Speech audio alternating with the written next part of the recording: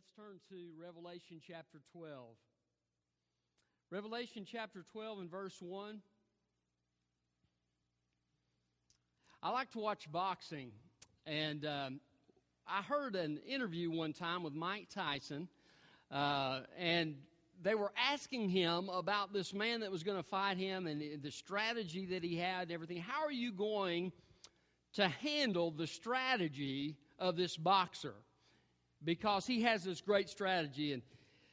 And Mike Tyson replied, well, everybody has a strategy until I hit them.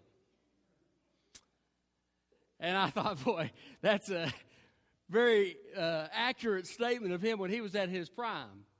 But you know, God has much more power than Mike Tyson ever thought of having.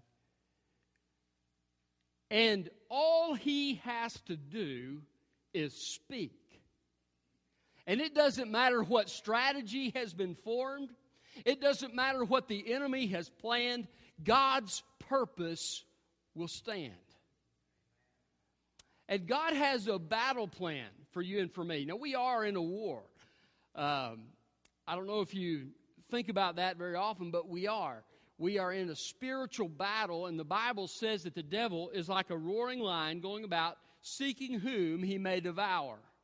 He wants to destroy you and me. He is not neutral toward Christians. He hates us. He hates us because we are associated with God. We're His children. We've been redeemed. And He hates us because we've been created in His image. Even if you don't know Christ, you've been created in the image of God, and Satan hates you for that reason. And he wants to destroy you. But God has given us a battle plan. And that's what I want to talk to you about this morning, because I believe you and I need to understand the battle plan of God and how we wage this battle against the evil one. And we know in all of this, as we wage war, we are doing so from a position of victory. Satan may still fight. He's been given some freedom. The Bible calls him the God of this age. But even though he's been given some freedom, he has been defeated at the cross. Jesus Christ defeated him, and Colossians says that he led him in triumphal procession. He did a victory march at the cross and defeated the devil's power. And Colossians also says that we have been transferred from the kingdom of God into the kingdom of His beloved Son. So we've been taken out of Satan's kingdom. We are now a part of the kingdom of God. And so I want you to see several things about this battle strategy that we are to do. First of all, we need to rely on God's resources. We need to reject our fear. We need to receive God's power, and we need to remember God's promises. Before we get started, keep your thumb there in Revelation 12, but I'd like you to flip over with me just briefly to Genesis chapter 37. This is a story of Joseph, and we went through this a while back. Joseph is sharing his dreams with his brothers and now with his father. Look with me at Genesis 37:9. Then he had another dream and told it to his brothers. Look, he said, I had another dream, and at this time the sun, moon, and 11 stars were bowing down to me. He told his father and his brothers, but his father rebuked him. What kind of dream is this you have had? He said, are your mother and brothers and I going to bow down to the ground before you? His brothers were jealous of him, but his father kept this in mind. So Jacob interprets Joseph's dream. The sun, moon, and the 11 stars are Joseph's parents. That's Jacob and Rachel. And then the 11 stars are Joseph's brothers, because there are 12 tribes, 12 sons of Jacob or Israel, okay? Now, flip back over to Revelation with me. Revelation chapter 12. And we see here, oftentimes in Revelation, there are symbols that represent something, and the key to the symbol is given elsewhere in the Bible.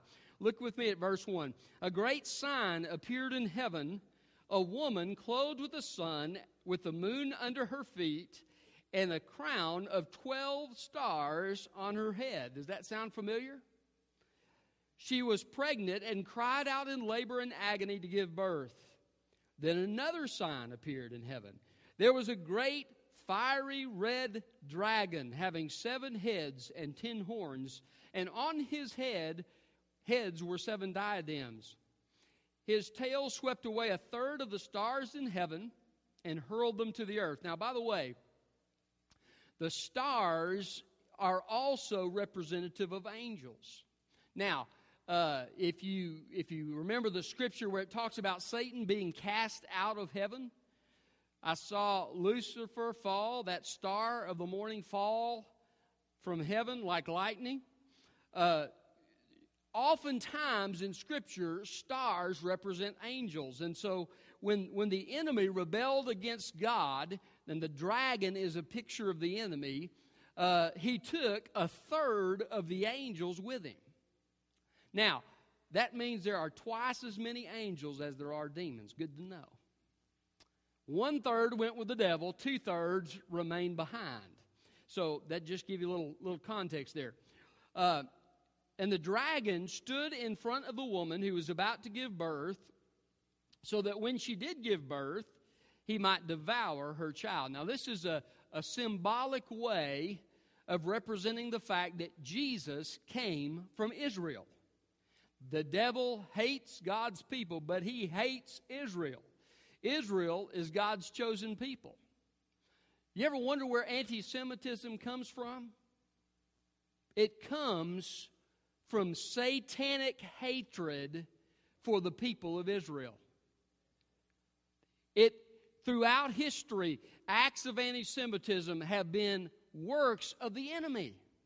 The devil hates the people of Israel. And so the woman gives birth. Now, there's a whole history behind this, because you remember in Genesis when the fall took place and God told the woman, your seed will crush the head of the serpent, that some descendant of Eve would come along who would undo what Satan had accomplished in the garden through his temptation and their sin.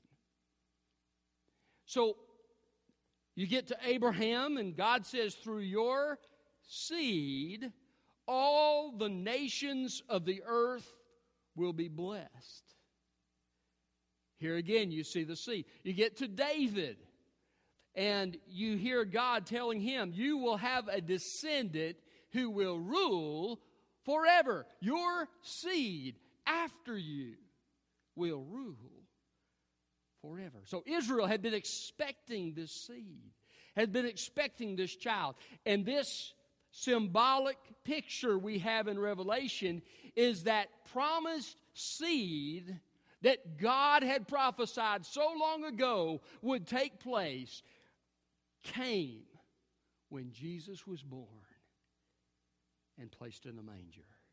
The seed had come, and the devil wanted to devour him. And so what did he do? He incited Herod.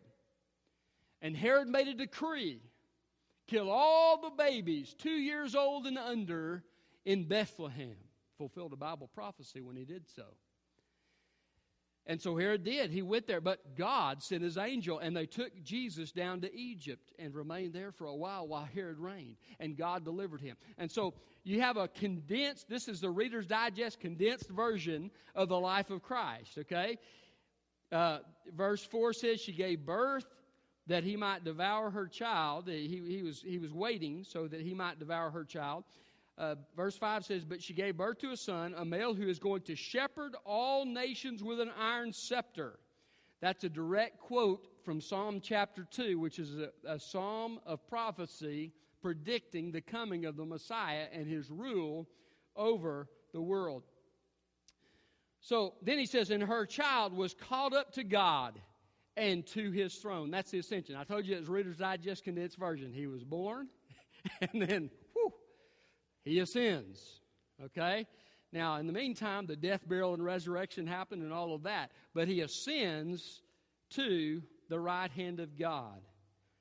Now, verse 6 shoots forward into the future. This is definitely Reader's Digest condensed version, because this battle between Satan and God's people has been going on throughout history. Verse 6 says, the woman fled into the wilderness where she had a place prepared by God to be fed there for 1,260 days. Now, what's he talking about here? This is looking forward to that time talked about in the book of Daniel, talked about in Matthew, talked about in Zechariah, in several places throughout Scripture, of this great trial, this great trouble for Israel. You remember in the book of Matthew where Jesus is describing, he says, hey, when you see these signs, flee Jerusalem. Get out of there while you got time. Because a time of great suffering like you've never experienced and has never been in the history of the world will come. And this is the time that he's speaking about. And this woman, which represents Israel, will flee from Jerusalem because the Antichrist will declare himself to be God and set up in the temple and will begin to persecute the people of God, begin to persecute Israel. And she will flee into the wilderness. And some people believe that the Edomite fortress Petra will be the place, but wherever it is and however God does it, God will prepare a place for Israel and will protect her in the wilderness, and Satan won't be able to touch her. Okay? So he's just giving you a little, and it's going to go into more detail about this here in just a moment, but that's a real brief history of the battle that has happened since creation and that will happen till Jesus finally throws him into the deepest part of the lake of fire. Won't that be a great day? So there's a spiritual battle. And what we need to do is we need to rely on God's resources. I want you to see what happens here.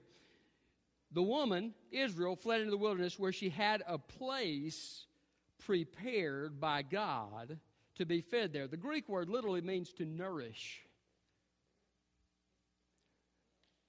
What is our battle plan with the enemy?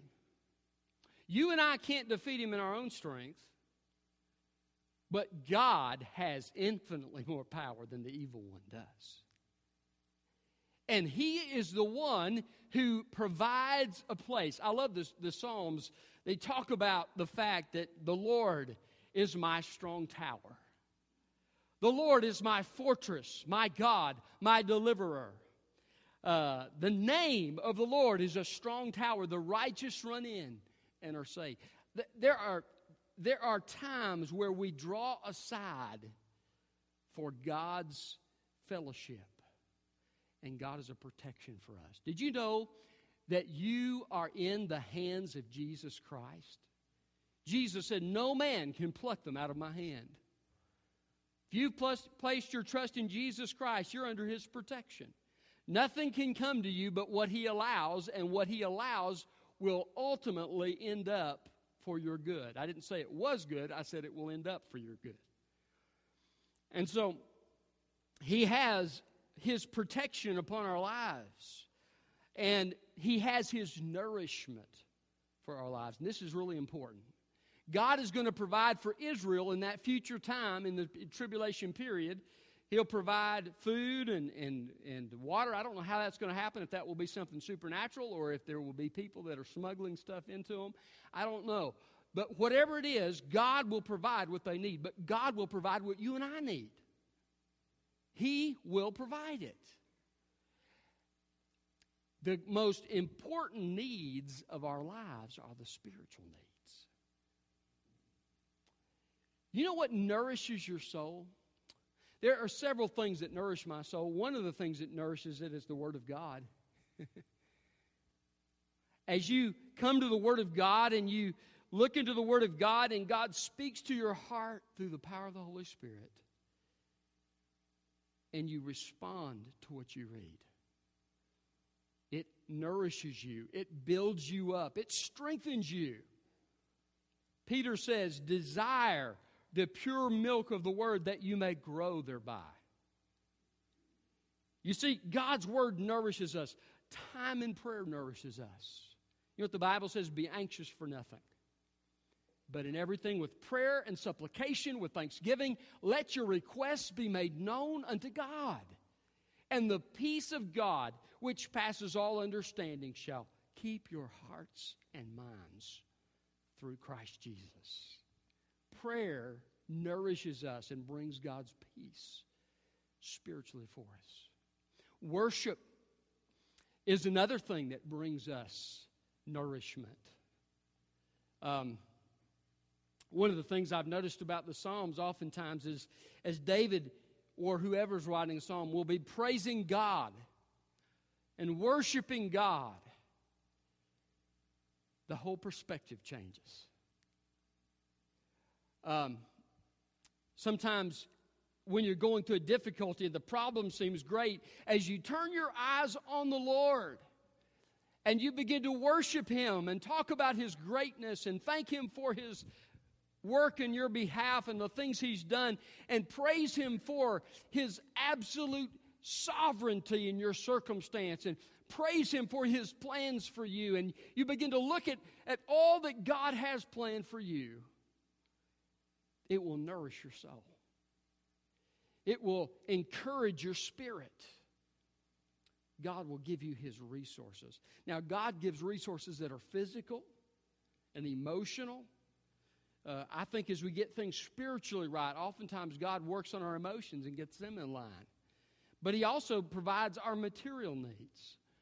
I praise God that I don't have to rely on the government. I don't have to rely on somebody across the street to supply my needs.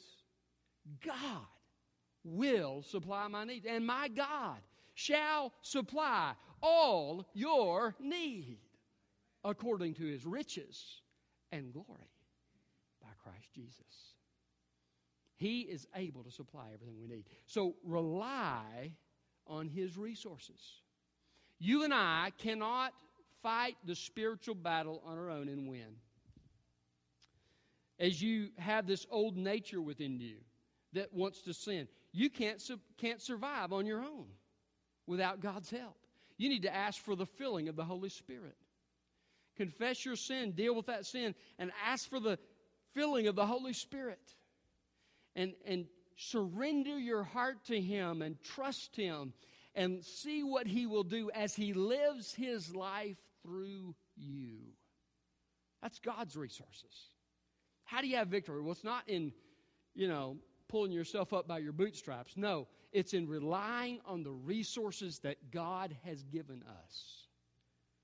God has always been faithful to His people.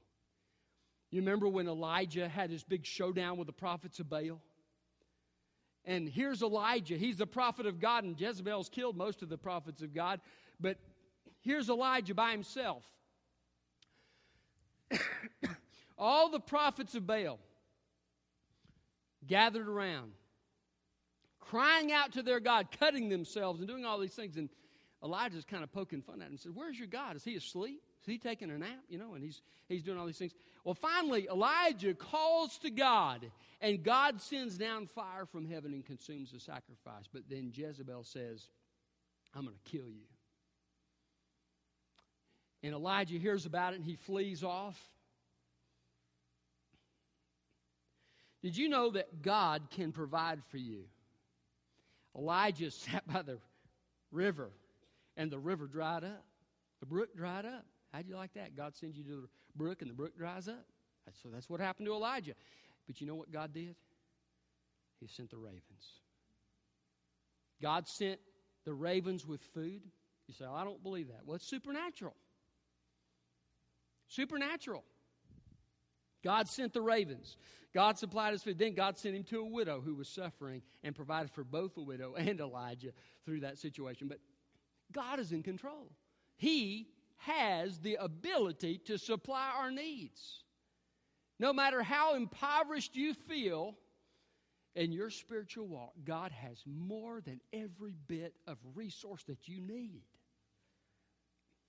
I love that scripture in Colossians where they had been hearing false teaching about different types of levels in your Christian walk, and you had to gain this knowledge and get these higher levels and so forth. And Paul writes to him, and he says, listen, you are complete in Jesus. He talks about Jesus and who he is. He's God, and he's all-powerful, and he's all these things. And then he says, and you are complete in him. You don't have to look for something else. You got it. You're complete. We have every bit of resource that we need to fight the battle. Make sure you use it. And by the way, one of the most important things for the battle is a weapon. The weapon is the sword of the Spirit, which is the Word of God. Make sure you take advantage of that resource. So we need to rely on God's resources. Then we need to reject our fear. Look at verse 7. Then war broke out in heaven. Michael is an archangel. Michael and his angels fought against the dragon. The dragon and his angels also fought, but he could not prevail. And there was no place for them in heaven any longer, so the great dragon was thrown out. Now, you say, well, I thought the devil was already thrown out of heaven. I heard Adrian Rogers preach a great message on this. The 3 times the devil is thrown out. The first one was when he rebelled in heaven and he took a third of the angels with him. But he still had access to heaven. Remember Job? What does the Bible say? Job was living righteously on the earth, and Satan comes into God's presence in heaven and says, hey, and they're talking back and forth, and God says, have you seen my servant Job? And the devil says, well, yeah, but he, you blessed him and put a hedge around him and all that. So they're having a discussion in heaven. Satan has access to heaven in the sense that he can come into God's presence right now. And he is the accuser of the brethren.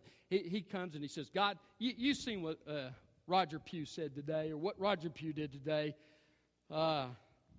He's a lousy servant of yours.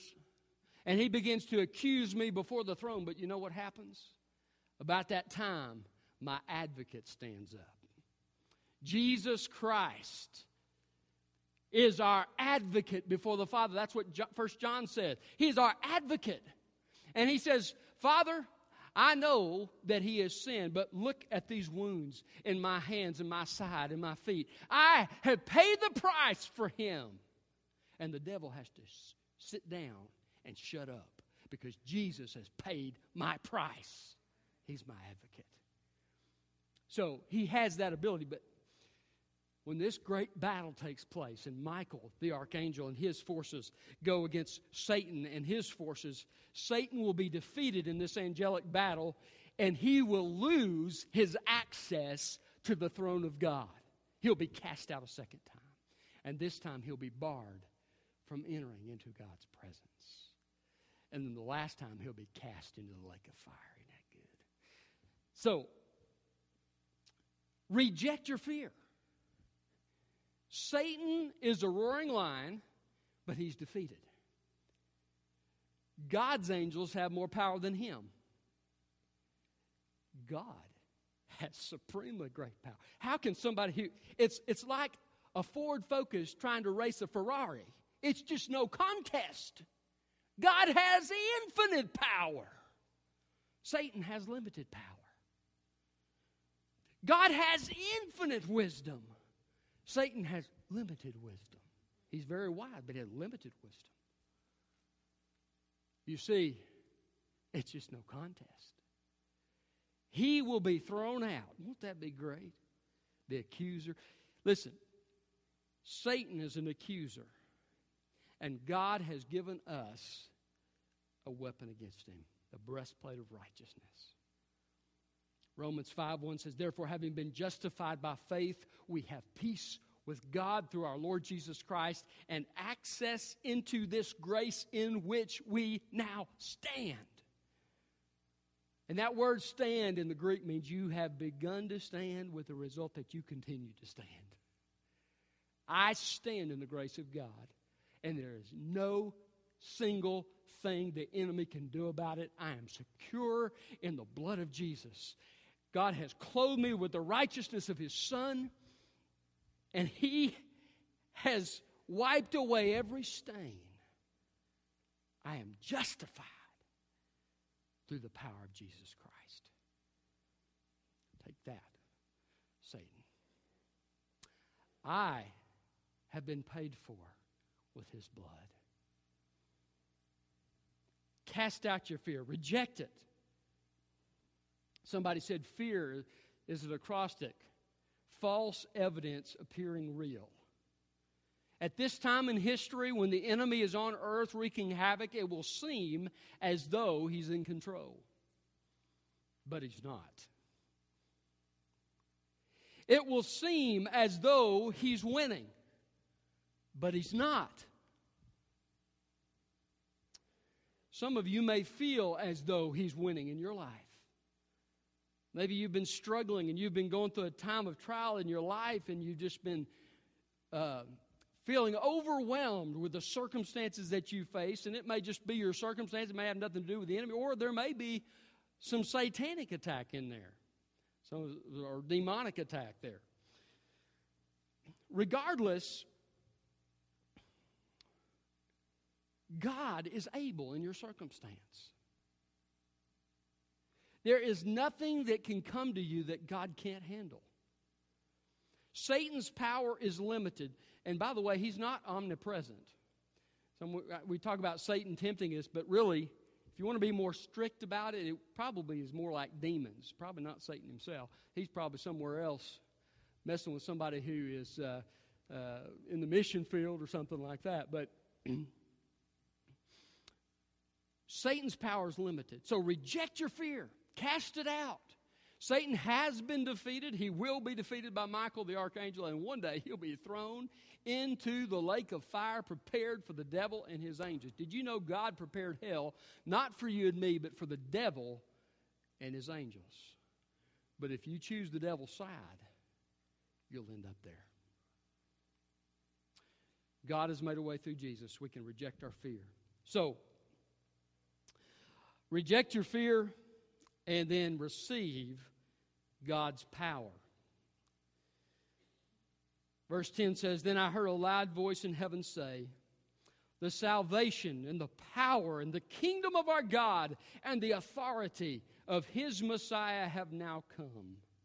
Because the accuser of our brothers has been thrown out, the one who accuses them before our God day and night. They conquered Him by the blood of the Lamb, by the word of their testimony, for they did not love their lives in the face of death." You see, God has given us some resources. He says, your first resource is the blood of the Lamb. You know, there's a way that's been made to be cleansed. When the accuser of the brethren comes to you, if you don't know Christ, you stand guilty and condemned before God. You have no excuse. You have no answer. The Bible says the wages of sin is death, and the second death is the lake of fire. You have no excuse. There will be nobody making an argument in heaven. The books will be opened, and it will be plain to see. The accuser of the brethren comes sometimes to believers. Now, if you're a believer, your debt has been canceled. I love that scripture again in Colossians. I just like Colossians. Anyway, it says that God has blotted out the handwriting that was against us. My sin is washed away through the blood of Jesus. Receive His power. How? Through His cleansing. If you don't know Jesus Christ today, you need to make a choice this morning to turn from your sin and receive the free gift of salvation through trust in Jesus Christ. And He will save you this morning. Why? Because He paid the price by dying for your sin, and He rose again the third day. The Bible says He will, according to the promise of God, whosoever shall call on the name of the Lord shall be saved. You can have a weapon in your hand, the power of God in your hand. Why? Because God's cleansing has been made available. Some of you here today are God's children. You're in His hands. The Bible says don't give the devil a foothold. Some of you may have given the devil a foothold in your life. How do you do that? Well, you nurse some sin in your life. Do you have a sin in your life that you haven't repented of? Maybe it's a bitterness against someone you haven't forgiven. Or maybe it's some private sin that you've struggled with. Maybe it's the sin of gossip. But there's some ongoing sin in your life. What you do when you don't take advantage of the cleansing of God in your life is you allow the devil to have a foothold in your life, and he can begin to attack you in other areas of your life. So what you need to do when you sin against God is, first of all, confess it. It's not that, Jesus, when you become a Christian, all of that's settled as far as you go into heaven.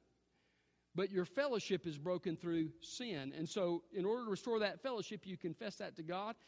The Bible says if we confess our sin, He is faithful and just to forgive us our sins and to cleanse us from all unrighteousness. And then you must make a choice to repent, to ask God to give you a heart of repentance.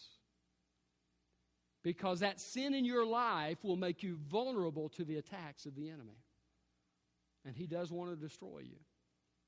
So take advantage of that cleansing, apply the blood, and allow that fellowship to be restored. So that's the first way that we receive God's power is by His cleansing and then by the word of their testimony.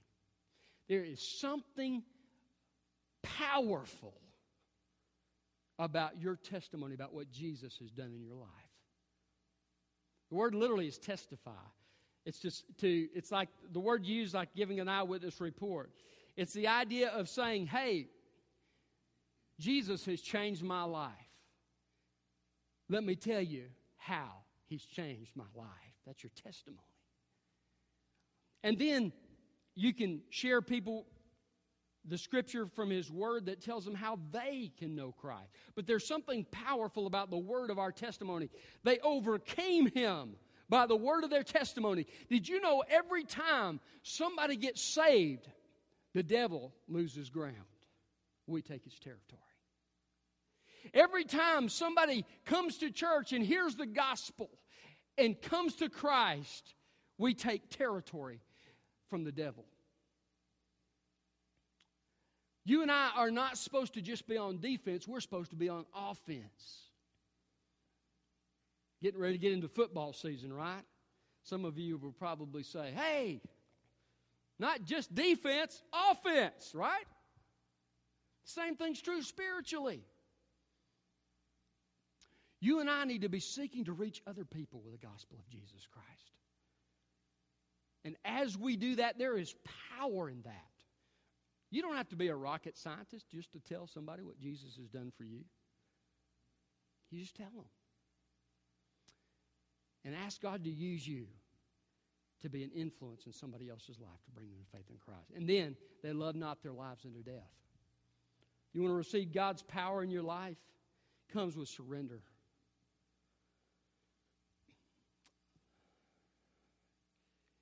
What is more important in your life? Your personal desires? Your pleasures? The things you enjoy doing? Your friends, your family? Oftentimes, nothing wrong with those things. But if it comes before God, it's wrong. He says, they love not their lives unto death. Now, we hear a lot about this is the American dream. You work hard, you get rich, you get prosperous, and so forth and so on. There's nothing wrong with that. The Bible says we ought to work hard. The Bible says store up treasure for the day when times are hard. The Bible, nothing wrong with that. But that should not be the goal. the ultimate goal. You and I are called to follow Jesus. That ought to be the number one thing in our life. He said, they love not their life to death. They weren't so concerned about loving their life. Well, I don't like this, and I don't want this, and all this. No. What does God want? So often we think about what we want. What does God want? They love not their lives to death. And in this time of history will be the worst in the history of the world. And the enemy will be given the ability to persecute God's people. God will give him permission to do that. And through that, he'll bless them. They'll get rewards and so forth. But God will give them, there'll be great difficulty. And God's people will have to make a choice. Do I serve this evil ruler, or do I remain faithful to Christ? And the easy thing will be to follow the things of the world. But they love not their lives unto death.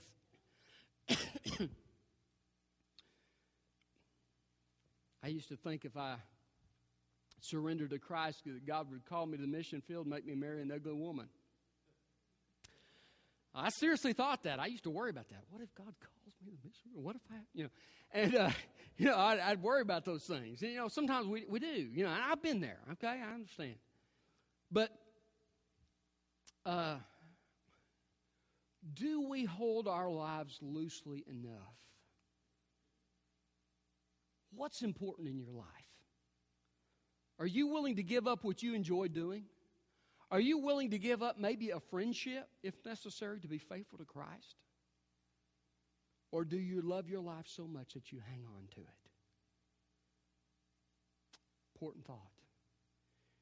When you get to the place where you can release to the Lord the things of your life, you will have God's power on your life. So receive God's power. Then, I want you to see that we need to remember His promises. Look at verse 14. The woman was given 2 wings of a great eagle so that she could fly from the serpent's presence to her place in the wilderness, and there she was fed for a time, times, and half a time. The 1,260 days, the time, and half a time, the 42 months are all saying the same thing. It's the last 3.5 years of the tribulation period, the time of God's greatest judgment upon the earth and the worst time in history. But God has given her, it's a symbolic way of showing God gives her a way of escape. Israel will have a way of escape. You say, well, what does that have to do with God's promise?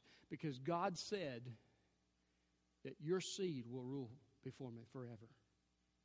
God said, I will never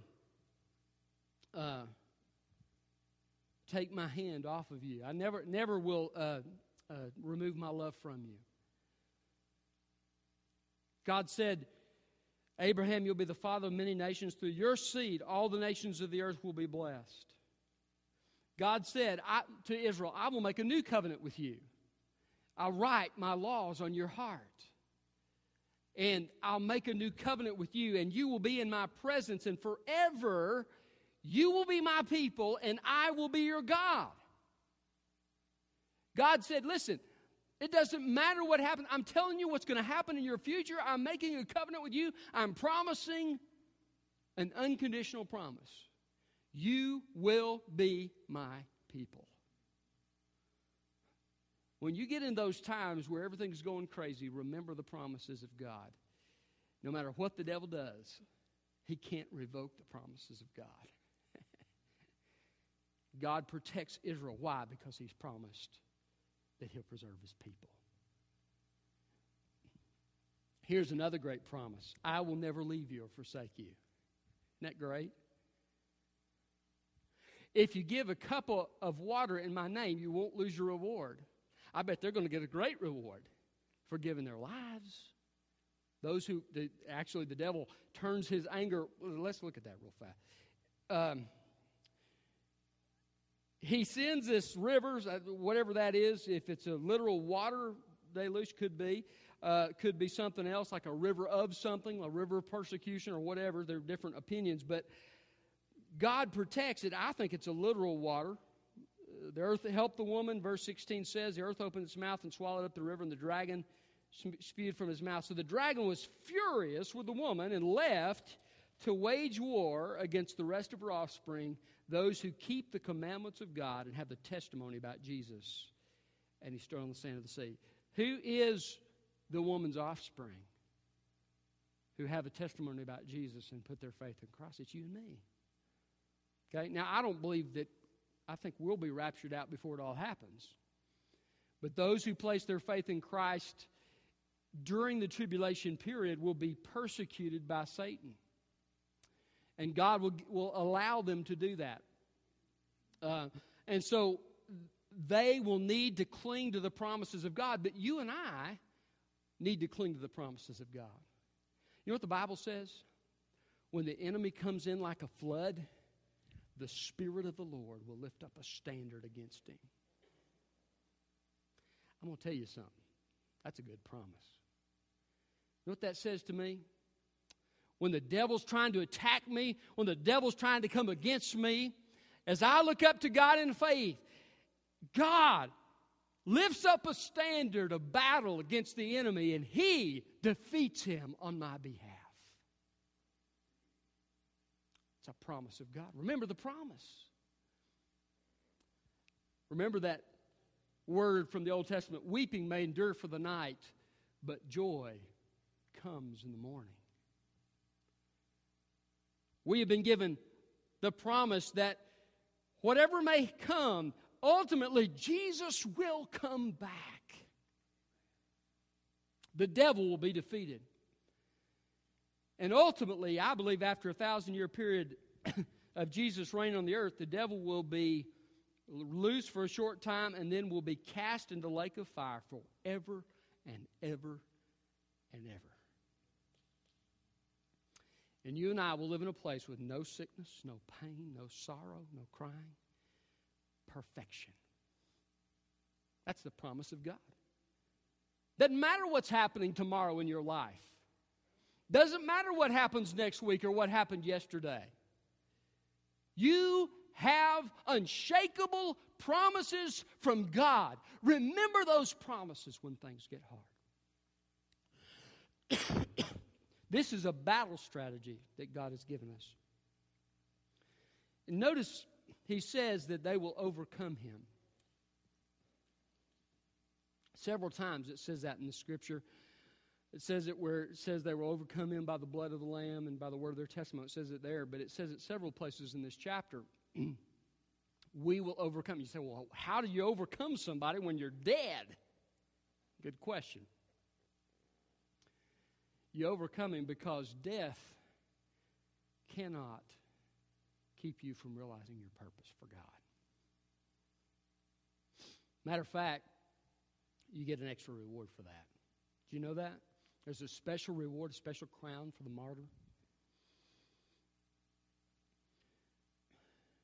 2 Corinthians chapter 5 says, it's talking about going to heaven to be with the Lord, and it says, and God has created us for this very purpose.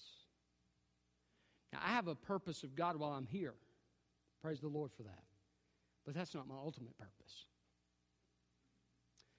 The devil may be able to kill the bodies of these believers, as chapter 13 talks about, but he will not be able to thwart the purpose of God. And just like Jesus laid in a tomb, and on the third day he came out in victory, so you and I will one day, when the trumpet sounds, the dead in Christ will rise first. We cannot be defeated. We will overcome by the blood of the Lamb, by the word of our testimony, and by not loving our lives unto death. Rely on God's resources. Reject your fear. Receive God's power. And remember God's promises. This is our battle strategy. And we can't fail. Isn't it great to know that Jesus has won on our behalf? You and I, as we obey God, we'll fulfill purposes that He has for our lives, and it will all be a part of His big plan. But no matter what happens to us, ultimately the purpose of God stands. And God will win the victory. He has won. He will win. And one day, the devil will be finished forever. And we'll have the fullness of His blessing. What about you? Do you know Jesus Christ today? If you don't know Jesus Christ, the Bible says that one day, when you get to heaven, He'll say, "Depart from me, I never knew you." And you will end up in the lake of fire. You need to hear the word of God that says He doesn't desire you to perish. He doesn't desire anyone to perish, but that all should come to the knowledge of repentance. And so Jesus died for your sin and rose again so that you could receive His forgiveness. Will you make that choice to repent, to turn from your sin? It's a step of faith that you take, trusting that God will help you and give you power to overcome sin, but also trust Him for His forgiveness, that gift of God that is eternal life that Romans 6:23 talks about. Will you trust Him this morning? I'm going to give you an opportunity to do just that. I'm going to invite you. We're going to have a time of invitation. I'm going to invite you to come here to the front. I'll be standing here. And you can tell God in prayer that you've made that decision. And you remember that verse I just quoted, "Whosoever shall call on the name of the Lord shall be saved." The prayer part of it is just the fruit of what happens here.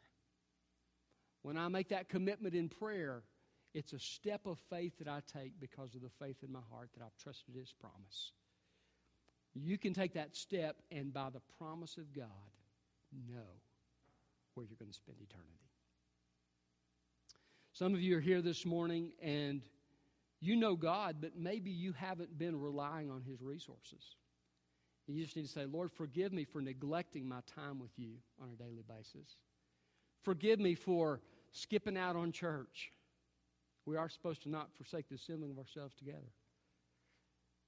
Forgive me, God, for not spending time hearing from you and spending time in worship and not taking advantage of the resources that you've given me so that I can live in victory." Maybe some of you need to come to this altar and say, "Lord, I'm choosing by your power to reject my fear." Some of you have been paralyzed by fear, paralyzed by the future. And God says, "Listen, I want you to just take the next step and trust me." You know what Jesus said? Don't worry about tomorrow. Tomorrow will take care of itself. Sufficient unto the day is the evil thereof. You just trust me today. You do what I tell you to do today, and I will supply what you need. Some of you just need to surrender in that area and say, "Lord, help me trust you with today. Don't know the future, but I do know that you're able. I'm going to trust you, and I'm going to reject my fear." Maybe some of you need to receive His power through cleansing, through committing to share your testimony. The altar's open. Maybe some of you have been forgetful of the promises of God, and you need to say, "Lord, help me to cling to those promises." And you just want to come to this altar. Whatever God's leading you to do this morning. And by the way, you don't have to just do business at the altar, but doing business at the altar is just one way to publicly say before God and everybody, "I don't care whatever anybody may think, I choose to follow Jesus Christ. I don't care who knows it. I'm not ashamed of Him." It's just a way to publicly do it. But regardless, make that decision. Don't allow the enemy to have victory in your life. Father, please be at work in this time, Lord. Have your way.